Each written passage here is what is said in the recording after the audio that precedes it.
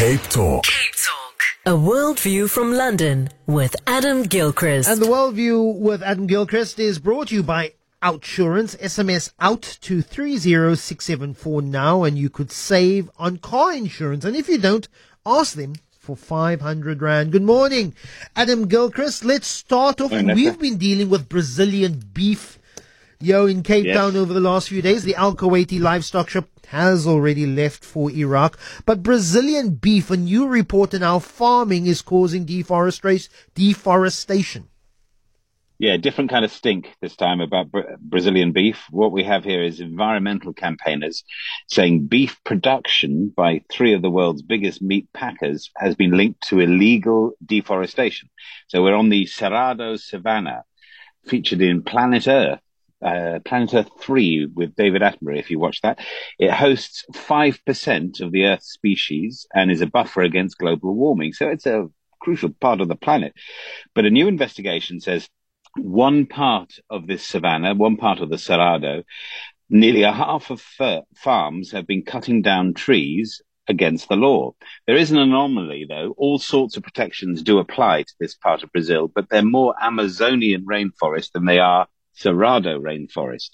And indeed, for instance, a new EU law is going to prohibit the import of products from deforested land, but does not include the Cerrado. In the last year, the rate of deforestation in the Amazon has halved, so they're still cutting down trees illegally, but less than they were. But in the Cerrado, it's gone up by 43%. So beware the Brazilian beef on our plate, and not for stinky reasons, but for ethical reasons. I've been saying this for the last few days. I've been finding it harder and harder to justify myself as sometimes a very enthusiastic red meat eater, knowing and understanding and accepting ethical considerations. But let's move on. A YouTube mother from hell, an influencer who abused her children.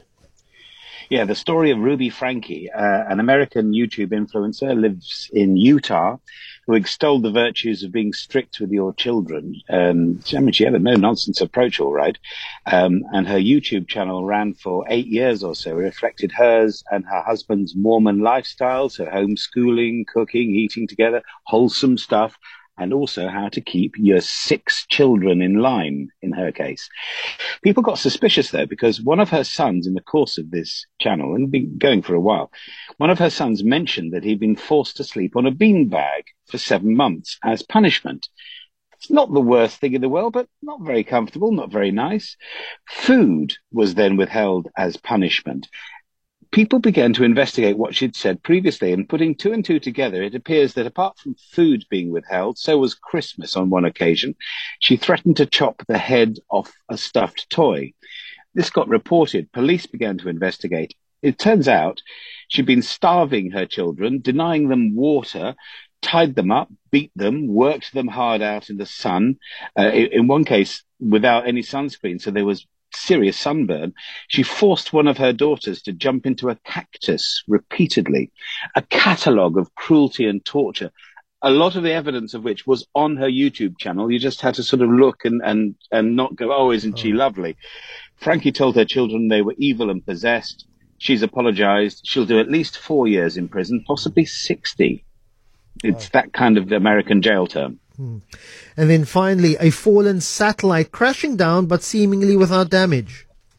Yeah, there was one stage they were talking about it coming down near the west coast of Africa, and I was thinking, "Ooh, hang on, Cape Town? No, you're all right. You're fine because it didn't land on you."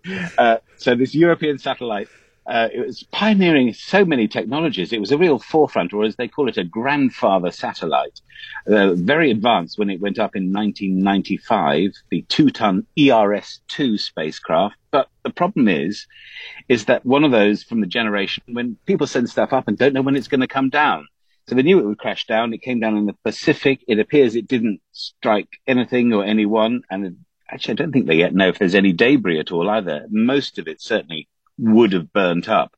But given how many satellites are up there is a bit of a concern that one could smack into a town or a city. It would be a very different kind of story we'd be reporting. But I gather, yes, there are some old ones. This will certainly be a problem. But new ones, overseen by SpaceX, the theory is that in future, there won't be this. They have propulsion deorbit technology. So in future, there won't be a will it, won't it, and where and when will it scenario. It should come down gently, maybe with a little parachute attached, and be recycled happily. Adam Gilchrist, looking forward to chatting to you tomorrow. Have a good one. All the best. Back with a worldview tomorrow on Friday.